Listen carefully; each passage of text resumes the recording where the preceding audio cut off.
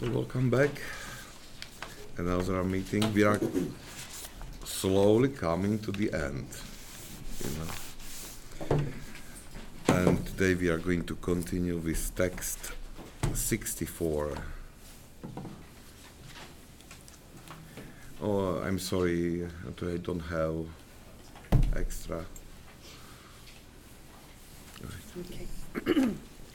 Dispassion is the wedding garment of the deiform soul that is separated from worldly pleasures, has renounced misdirected desires, and is occupied with devout thoughts and the practice of contemplation in its purest form. But through intercourse with shameful passions, the soul discards its robe of self-reliant and debases itself by wearing filthy rags and tatters.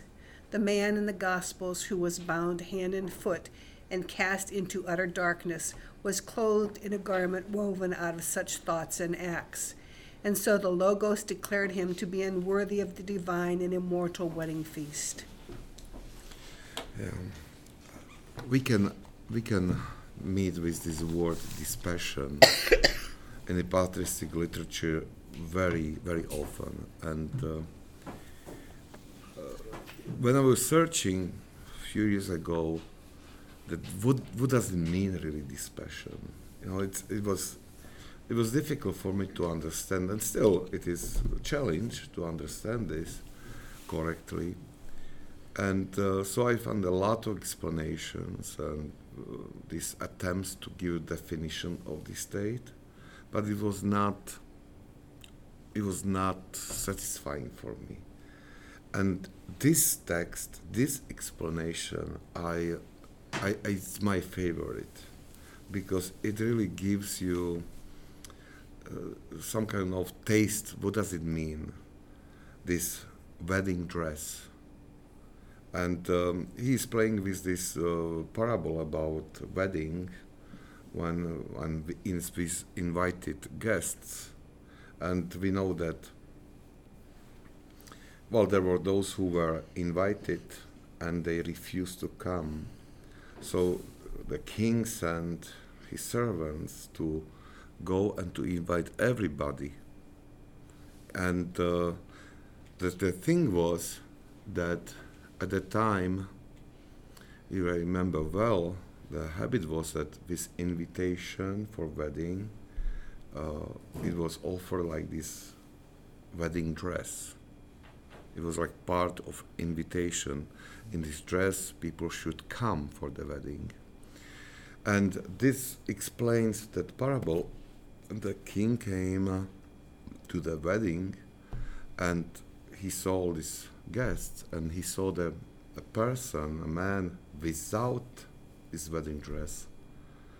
So he ordered this man to be really led out to darkness. And why? Because he received this wedding dress and he didn't take it. He wasted whatever he did with that. And this is what we are getting during baptism, this dress. When we are transformed through baptism, totally, it's transformation. And this grace, which is this dress which was given to us.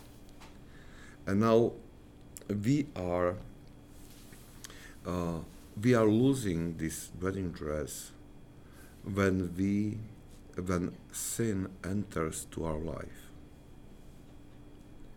And this is why I think that in these times is almost it's impossible, I would say, not to experience that.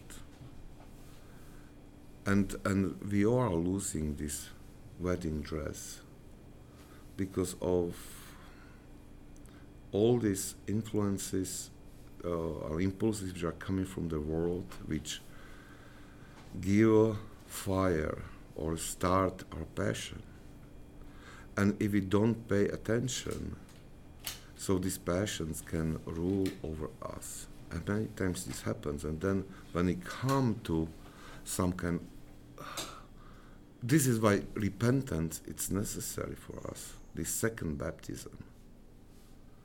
Without repentance, nobody of us can be somehow be cleansed again.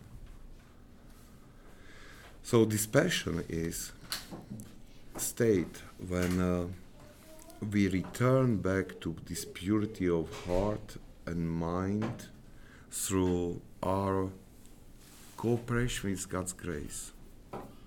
It means, look, one thing is that when these Holy Fathers, they tell us, well, or remind us, if you want to love Christ, you have to keep commandments. Now, when we follow that, and we really force ourselves to read gospel and to fulfill these commandments which we find there, what happens? We uncover what is in our hearts. We very, very fast we find what is hidden there. We find all this. Hi, Lucia. Your beautiful smile. Welcome. We find immediately, we are aware of all these passions and difficulties which are inside. Because our conscience can be silenced if there are sins which repeats again. So what happens is that this conscience is losing ability to remind us this sin or weakness. And many times we say, well, this is what I am. And this activity of passion, we say, well, this is who I am, this is part of my nature, part of my character, and we are good with that. Or we even don't notice that we can find or meet people who probably we can clearly see that there is some kind of passion in them, but they are not able to see that. They are not able to see that sin, and they are surprised if we tell them something. They are not able, because they adjusted to this sin so much, they lost ability to see the sin. And many times, I like this. It was explained during one homily this way that, well, if you are working hard with hands, so your hands become hard, and more hard your hands are because of the hard work. So you are losing a lot of sensibility for the smaller things.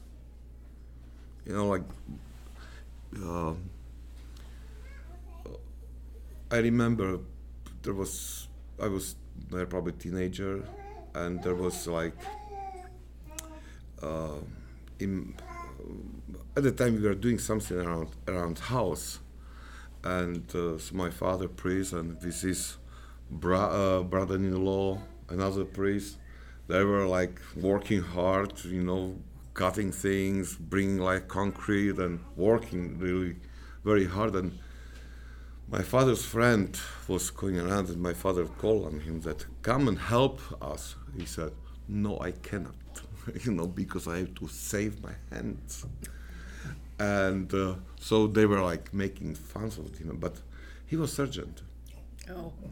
And one thing what he was taking care is that not to hurt his fingers, and not only that, he was telling that not to lose this sensitivity yeah. in his fingers. And it was first time when I realized that, and when I heard this that in ceremony this was said that, well, if we sin again, so our conscience, our heart becomes so hard that we start to feel this simple impulses which are coming from our conscience that we don't notice that. And if you remember when we were talking about Brianchan, so he said that that our conscience is, we sharp our conscience through keeping commandments. It means when we actively try to search what is God's will and to follow that, our conscience becomes sharper and sharper, because we will see all these obstacles which cause that we are not able to fulfill that commandments. But well, this is a spiritual warfare, so that we can fight with all these passions to try to uproot them for years. The gospel from yesterday, that lady, 18 years she was banded, but she persisted, and finally she was released. And I think this perfect image. Once we reach, when we follow Christ and His words, and we try to uproot all these passions, there will be a moment when we receive this gift of dispassion. It means that this gift of dispassion means it is not that we are not able to sin. It's not the state that we don't sin.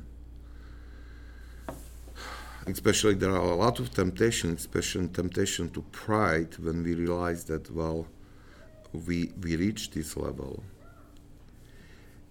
But we can become indifferent to these temptations. That we notice them, but they don't turn on passion, a state of passion in our heart.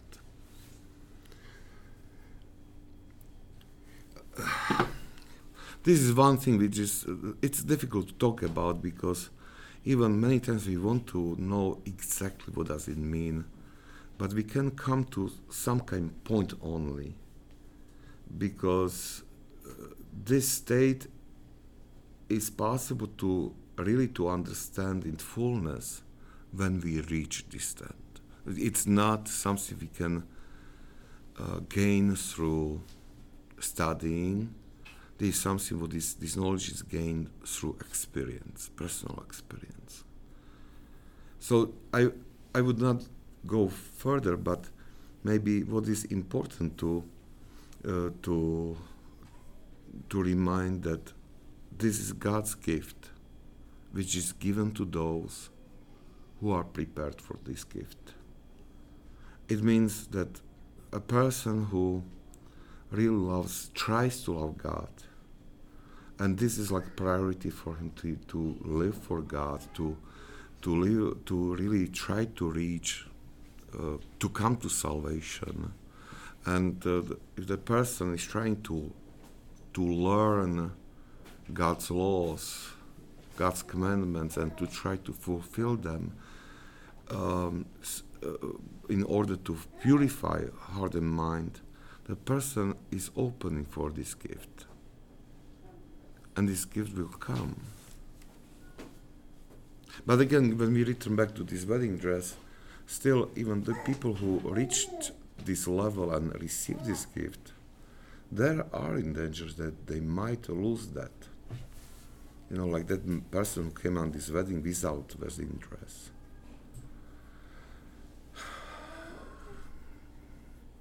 So, even we didn't maybe reach this level, and maybe we didn't reach this gift of dispassion yet.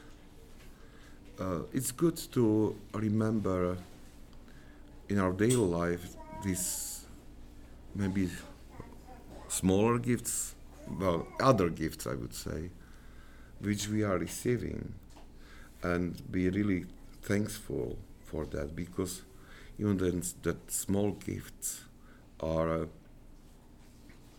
are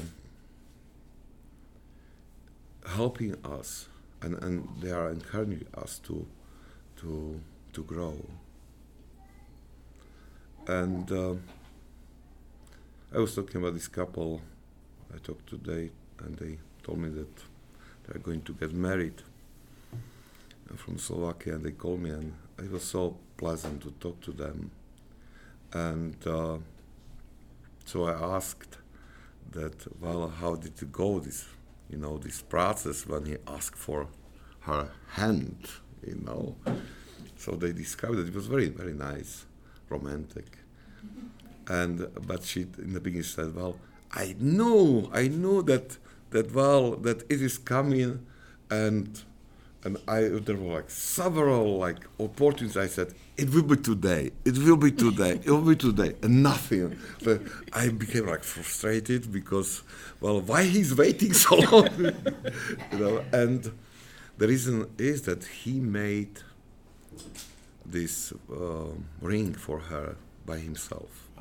It's very beautiful.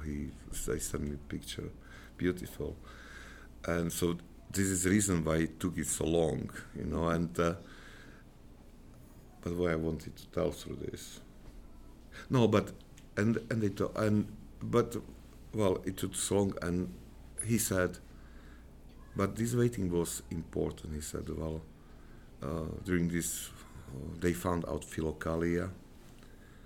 They started to go on to attend these meetings. They fall in love with teaching Holy Fathers, and they learned a lot through this.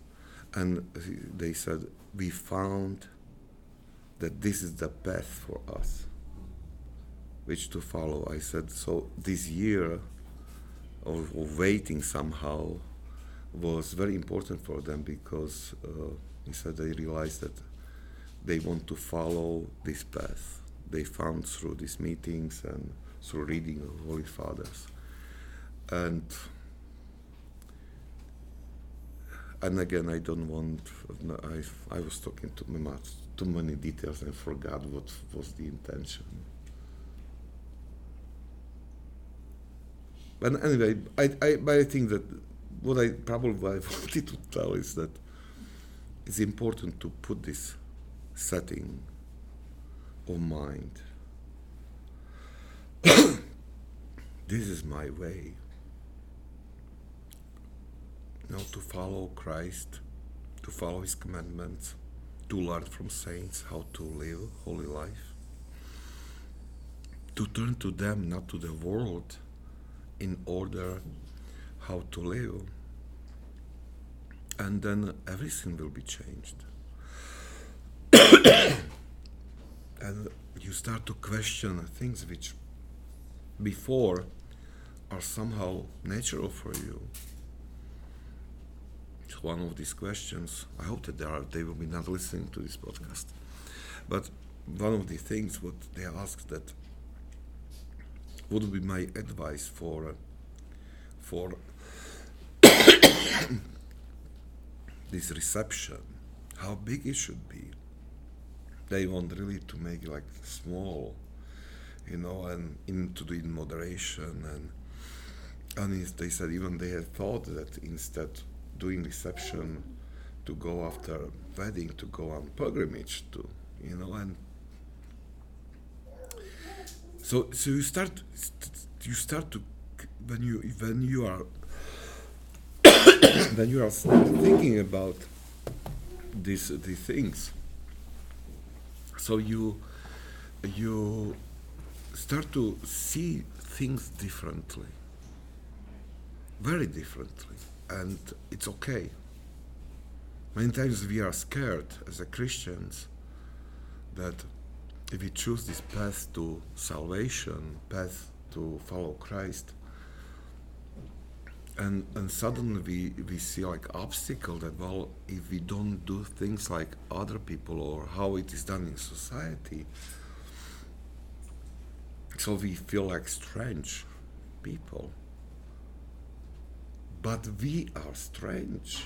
We should be strange in eyes of this world, because we don't belong to this world.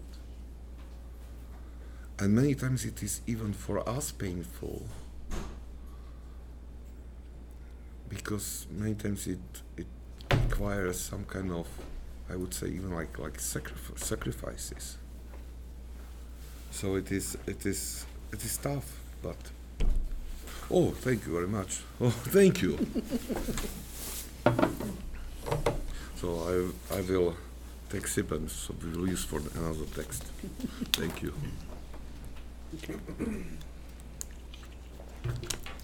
Oh, did you want to tell something? Well, you were just talking about Sorry. being observant, and you were talking about the soul and things like that. And I just remembered a priest that I really liked to listen to about 20-some years ago said his biggest fear for those who were being ordained and going out into the world was that their soul would become dull, like a knife becomes dull. And he says a knife becomes dull, it's no good, no use in the kitchen. And if you don't continuously sharpen your spiritual eyesight through repentance, next thing you know, you'll be blind because you'll become dull. You won't be observant like you should have been when you were here all together, as a group going out into the world. Now you're on your own. Just talking about sharpening your spiritual eyesight on a regular basis. Yeah. Well, he was right. He was right. But well, on the other hand, like life of priests, it gives you a lot of opportunities to. There's a lot of reminders that you should not become dull. I personally, for me, it is. There are many things, but even like confessions for me. Many people if they feel relief for confession, and many times people don't realize what confession means for priests. So many times it is source of so huge encouragement. That when you are fighting and losing almost like not hope, but some kind of strength, and you're on the brink of giving up, and suddenly somebody comes and you see how this person is fighting,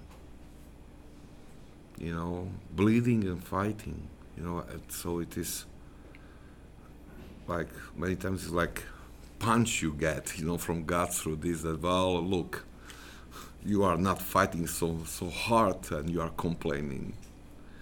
It's so God has a priest a lot of there's this situation when he brings encouragement through embarrassing.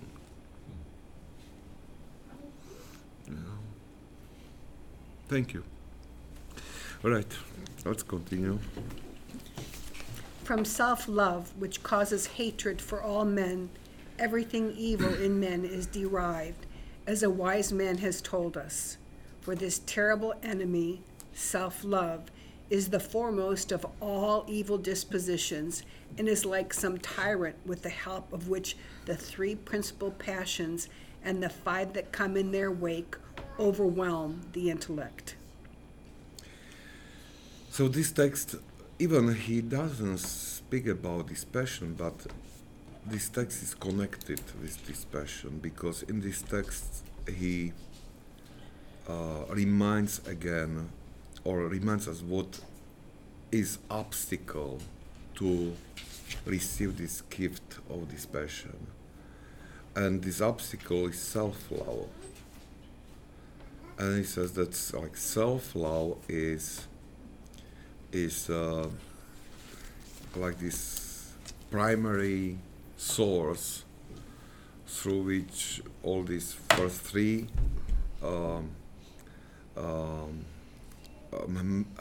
main passions are coming. If you remember from previous, he was talking about that it is love towards like pleasures of body, senses, loving like riches, property, things, and love of glory, vanity. So those are three main passions which are opening the road for the other passions.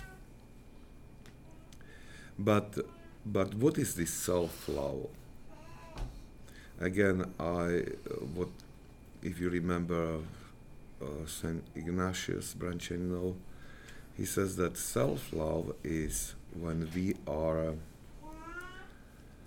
tied to things which are temporary, worldly things, and when we are filled with worries of this world. He said that self-love is, how to translate that? Perverse love, deformed love. And who is slave of self-love? So the person is searching only for pleasures, all kind of pleasures which gives him or her a temporary excitement, and this person is his own enemy, because this state ends with death. And we have to, and it is not like Branchino just gives like summary of teaching of these Holy Fathers, and now we can find like this different approach to that, because the world comes to us with this offer which leads us to satisfy our self-love, satisfy our pleasures, and it is with everything. Yeah, and if we watch like TV ads or billboards or whatever, if you start to think a little bit about that, so everything is aimed, to awake our desire for some kind of pleasure, for self-love, because each ad says this is good for you, this is what will make you happier, or it will make your life easier, or you will probably gain. It's okay. It's okay. Gain like glory or pleasure. It's like attack towards all our senses and desires of soul. And now it is difficult to work against this, because there is like this. Remember when we were putting like billboards? Mm-hmm. Well, Kurt Valentine, he was doing that for us, and when we were doing like third, and it was not so expensive, I have to admit, because we found he knows these people, so he negotiated good price for us. But still, I was thinking that, is it worthy to put so much money to a billboard, And so I talked to him once, and I said, is it worthy to put so much money to this? And he said, what do you think? Why companies put not this money, but millions to ads? They know that it is worthy. They know that it works. There are many researches behind that, or like science behind that, and they really play with this, our mind. And even if we think that, well, I resist, this picture, these messages are forming us. May we become good customers. And now if you look like again on this world, which is formed in some kind of message, So then if you act a little bit differently, not according to this message, you look strange. You look not good, and it is another pressure, because who wants to be a weirdo, strange person? Who wants to face like this reaction of even the closest person or relatives who just don't understand you, and it is attack to our self-love.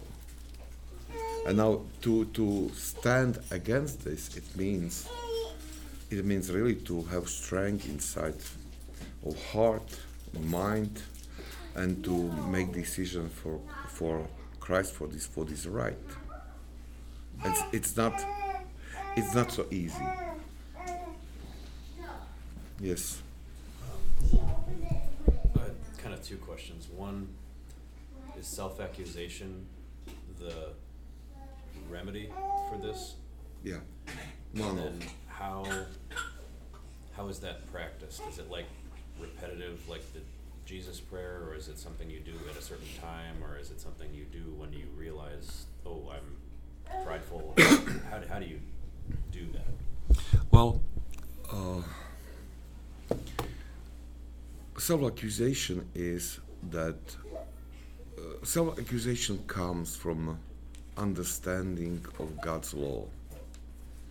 So it means if I am studying these God's commandments, or the commandments which I find in Gospels, or I'm studying this explanation of saints, how to practically live that, and I find that I am off. So then I stand in front of God and I accuse myself. I am doing this, or I am not doing that. And now, very interesting thing is that Branchino says, and not only Branchino, but many, and they said, at first you have to force yourself to accusation, that in the beginning it might seem to you like fake, that you are faking that because you are artificially forcing yourself to this self-accusation, and maybe it is happening only on this level of intellectual level of soul, and there is heart is not involved in that. But if you are forcing yourself, so slowly you are breaking heart, and slowly heart starts to be involved in self-accusation. So this self-accusation is, for example, confession is self-accusation. So is it like confession before confession? Well, yes, and not only during that time. For example, okay, when you are preparing for confession, so in this process of preparation, you see your sins, and when you see those sins, you want to confess. So then you say, "Oh Lord, look who I am, help me." You are making another accusation when you say it publicly, like during confession. You are doing self-accusation. But you are doing always, that, look, if something happens, well, when I was talking about that in the Slovak group, so one man reacted as well. What I am doing is that when I realized that I did something, I said, "Oh Lord, please look how big idiot I am." But well, yes, it is something what I admit in front of God, that well, I failed, that, and this is my reaction always after I find something that I missed, I failed. I do it immediately. Patrick? A process to this is to make a nightly examination of conscience, and to if you nightly look back at your day, acknowledge your sins, and you can then, to God, you can say that, I accuse myself of this. But the more you do that every night, as that becomes a habit with you, you'll start catching yourself beforehand. Yeah. I had a bad habit, and when I would do that, I would say, I'm sorry, Lord, right away. And I began to catch myself before I did it. So I didn't have to say that afterwards, just because I was aware of it. I made myself aware immediately it was taking God's name in vain, and I hate that. So when I did that, I would immediately say, I'm sorry, Lord, and then I found myself catching myself beforehand. And that's what I was wondering. It's like not just when you do something, but actually at a prescribed, repetitive, even before you even think of the nightly examination of conscience. Yeah. That would be. A couple of the difficult examples I've heard in reading biographies of saints or elders is you see your neighbor sin and you accuse yourself for the disorder that's in the world by your sin. And another one is laxity in my discipline should grieve me because of a selfishness that I'm letting take over instead of sacrificing for the Lord. One of the huge examples I remember is a disciple. I can't remember who it was. It might have been one of the early desert fathers. Went and lived with an elder, and I don't know what time of year it was or anything, but he wanted to put a little oil on some salted bread that they were eating. And his elder slapped himself in the face and said, Christ is crucified and I want to add oil to my bread. And this solidarity with the sufferings of Christ and keeping him present in my mind is such a stark example. It jolts us, but it convicts because it shows how often out of self-love we relax. Yeah. Maybe you remember. Well, but self-accusation is that this is our reaction. I would say that it should be reaction when we realize bad movement inside of us, when some compassion arises in us and we recognize that. And so, that you tell with all your heart, you accuse yourself and look, what a wretch I am, what a sinner I am, how I am not faithful. You accuse that yourself, but this accusation then, you are not stopping there, because natural continuation of this self-accusation is that I go towards to prayer. Well, you accuse yourself from some kind of moments, and immediately it leads you to prayer, and you say, Lord Jesus Christ, oh God, have mercy on me, a sinner. And you are begging for help because, and the same thing like Patrick said, this practice of testing of conscience every evening, this is something what should bring you to this, Lord, because how I behaved today, despite all these gifts you gave me, so I deserve punishment, but you are not punishing me, and you are giving me grace, so help me, I don't want that. I was and then, this is something what brings you to this state of heart, which is then calling this whole power towards God for mercy. Yeah, and if you remember when we were watching that movie, Man of God, about St. Nectarius, there is this scene when this director of the school became so angry and he hit something. Something fell on the floor, I think. And there's a wonderful St. Nectarius. He apologized I'm sorry that you made you angry. Even he was right. But he saw this as his fault. So he was, for sure, well, he didn't need to react this way because it was evident that director was, or if I remember well, this director was in fault, but he was not able to see his fault. He saw his. I said, I caused that. I provoked him. And so immediately he accused himself, which led to this request for forgiveness.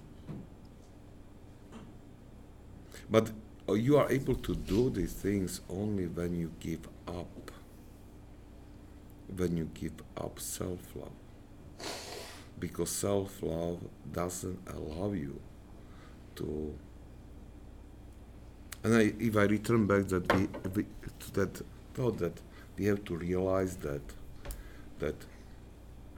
many times we say, well, there is no self-love in me. I want to serve God. But this is very true. But we have to realize how much we are soaked with these impulses from the world. Recently, we bought for home. It's like device. You can buy it, and well, anyway, when you connect it to TV, you can receive like TV channels from Slovakia. So there were reasons why we ordered it because it is good to even to refresh Slovak language a little bit, But there are more reasons for that. But with curiosity, you watch that, like 14 years, that you are like some kind of ability to see what are on these channels. And I was so surprised how big change it was. And you can clearly somehow see that movies or these series or shows, how they are sold with pushing this ideology, all kinds of other ideologies. It was not before, It was really strange. It is now. It is normal. And I realized it was like I was able to notice that because it was after many years different. So, and I was so surprised. Well, we are not going to watch that, And even ads were changed. For example, like this. What is this? Detergent for washing? Laundry detergent. Yes. Mm-hmm. So there are a lot of ads was before, and they comment, this is the best, other common are not good. So I was always searching for this common, but I couldn't find this, this attempt for joke, but usually before you find that if there was ads, it was always you could see like a lady, and she was somehow presenting this and how she's making all kids happy, that clean, bright, everything, and she was happy that she had this. Now what there is. Now, do you have again family in this ad? But she's saying to children, your father will show you how to make your clothes bright again. I said, how move it? And it's not only one, you can see different that even like this pressure to somehow to destroy this, somehow these roles in family, it was like really. Would I say that I am not that men should know how to do laundry. too, you know. But I'm just saying that through this you could see that this attempt to destroy this traditional family, you know, and I would be able to bring more examples, but we are not. I think this is just enough to realize how drastic it is. And if you are there, for sure, people don't realize how slowly this some kind of new trends were pushing on them. And now, if you are not acting according to these trends, which are slowly implanted to your mind, so it is difficult to be to stay on some kind of values if it seems that everybody is accepting others. You look very strange. You look like a weirdo. And we have to be very careful, even like to make judgment why we think how we think. If I'm making decision, I have to why I'm making decision this way, why this is correct in my eyes. You know, we are living in very tough times. You know, when black is not black anymore, white is not white anymore, and it's without effort and some kind of work on the spiritual level. He's asking help from above. We easily can get to trap. You know, and yes. How do you know in a situation like that, that's not really a moral imperative that say I believe in traditional roles of men and women, and I believe, based on my study and research, that this is good for the children to model masculinity and femininity in a traditional way, even though maybe that's not a hard and fast moral rule. How do you know? Obviously, you have to then do some study on the psychology behind it, or how does that relate to the spiritual life? Well, look, one thing is that Christianity teaches us about very high dignity, man and woman. But it is not. But this dignity is different. And if we look at women and this ability to give life, this is really this cooperation with God, this God's creation or creative activity in the most amazing thing, and this is so if we go through Christianity and what Gospels say, what we find in letters, so we can discover there that, and then through centuries we can discover that Church was always trying to elevate this dignity and a specific way of sanctification. And the same thing for men. They had different role, but if you think about that, it brings like marriage is about this wonderful harmony, which is amazing if you think to the what Church is teaching about that. So it is amazing state. it is John Paul II. He said that marriage is, our family is, or let's say with marriage is like very. We can compare like life of Trinity, Holy Trinity, to marriage life. And he said, it is very poor comparison, but we don't have better. You know, we don't have better. And in his words, there's like summary of teaching of church that if we try to live this Christian thing, so this is amazing. What is that? Only our sins, our weaknesses damage this. So now you said, how can we find it? It's you cannot learn this.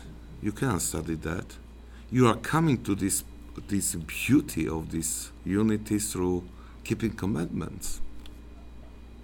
When I mentioned this couple, they both they decided to take this path, to grow, to walk together on this path to salvation, trying to find what are God's commandments and to try to fulfill them according to their strength. And more they were doing that, more they will be naturally following God's will, and dignity of man and dignity of woman would be increasing in this difference, but fulfillments too. You know that only when we so you cannot learn that. You have to gain this through active Christian life. You know.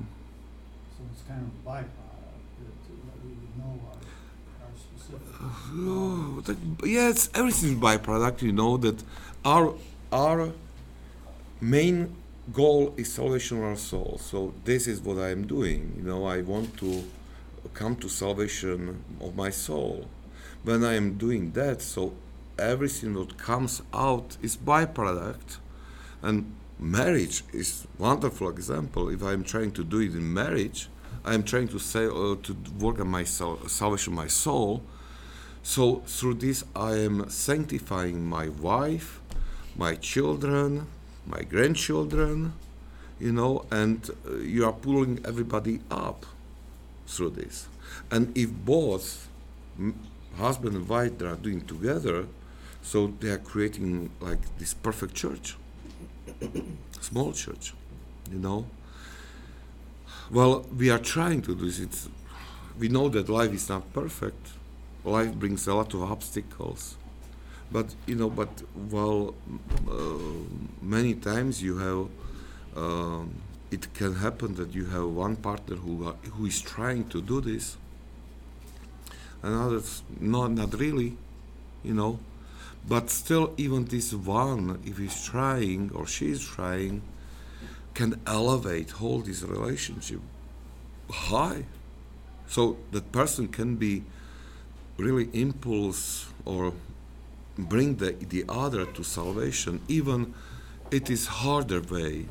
If they're on the same boat, it will be easier. Now the person is really suffering if it's alone, but still he's pulling up partner, you know. And this is something what is worth it. It's amazing. And not only that, but many other aspects of life. And so it is worth it to try that. And again, we can have these questions that how, or and we search for very good recipes, definitions, manuals how to do this. It's not necessary. And many times we will not find really good advice, you know. What is the best advice for marriage, how to live? I don't know. Nobody knows. But if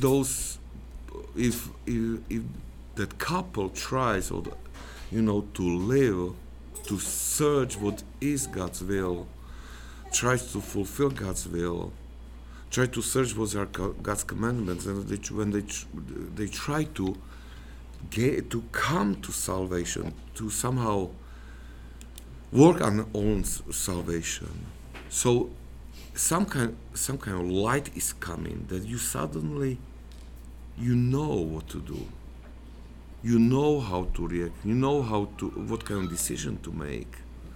So because God Himself becomes your guide many times, this knowledge is coming naturally, not naturally, through God's grace, So it is. I just, my own experience is, that I find myself grasping to understand this, and I also just of my experience in working in men's fellowship and men's groups over the years, very few men come to me and say they're like pulling, like on this, working with their wives. They're usually some kind of tension, there, and yeah, it's very hard, and we're struggling, I think, as men to know, particularly now with all the changes in women's roles, to know what are we supposed to do. Sometimes, at least I feel. Well, this is the problem that we want to find answers, somehow which would help us to execute something. But but we neglect the main thing. This is, again, I am repeating it again, that what God tells us as a main instruction is, keep my commandments. Keep my commandments. And once you do this, you suddenly see that, there are many changes are coming to life. You are forced to change yourself. You are changing whole your life.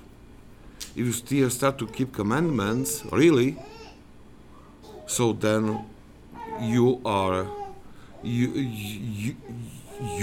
changing radically everything, and from that blessing is coming,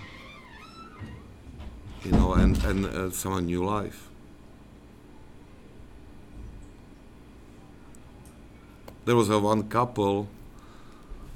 It's too late. Maybe next time. I'm sorry.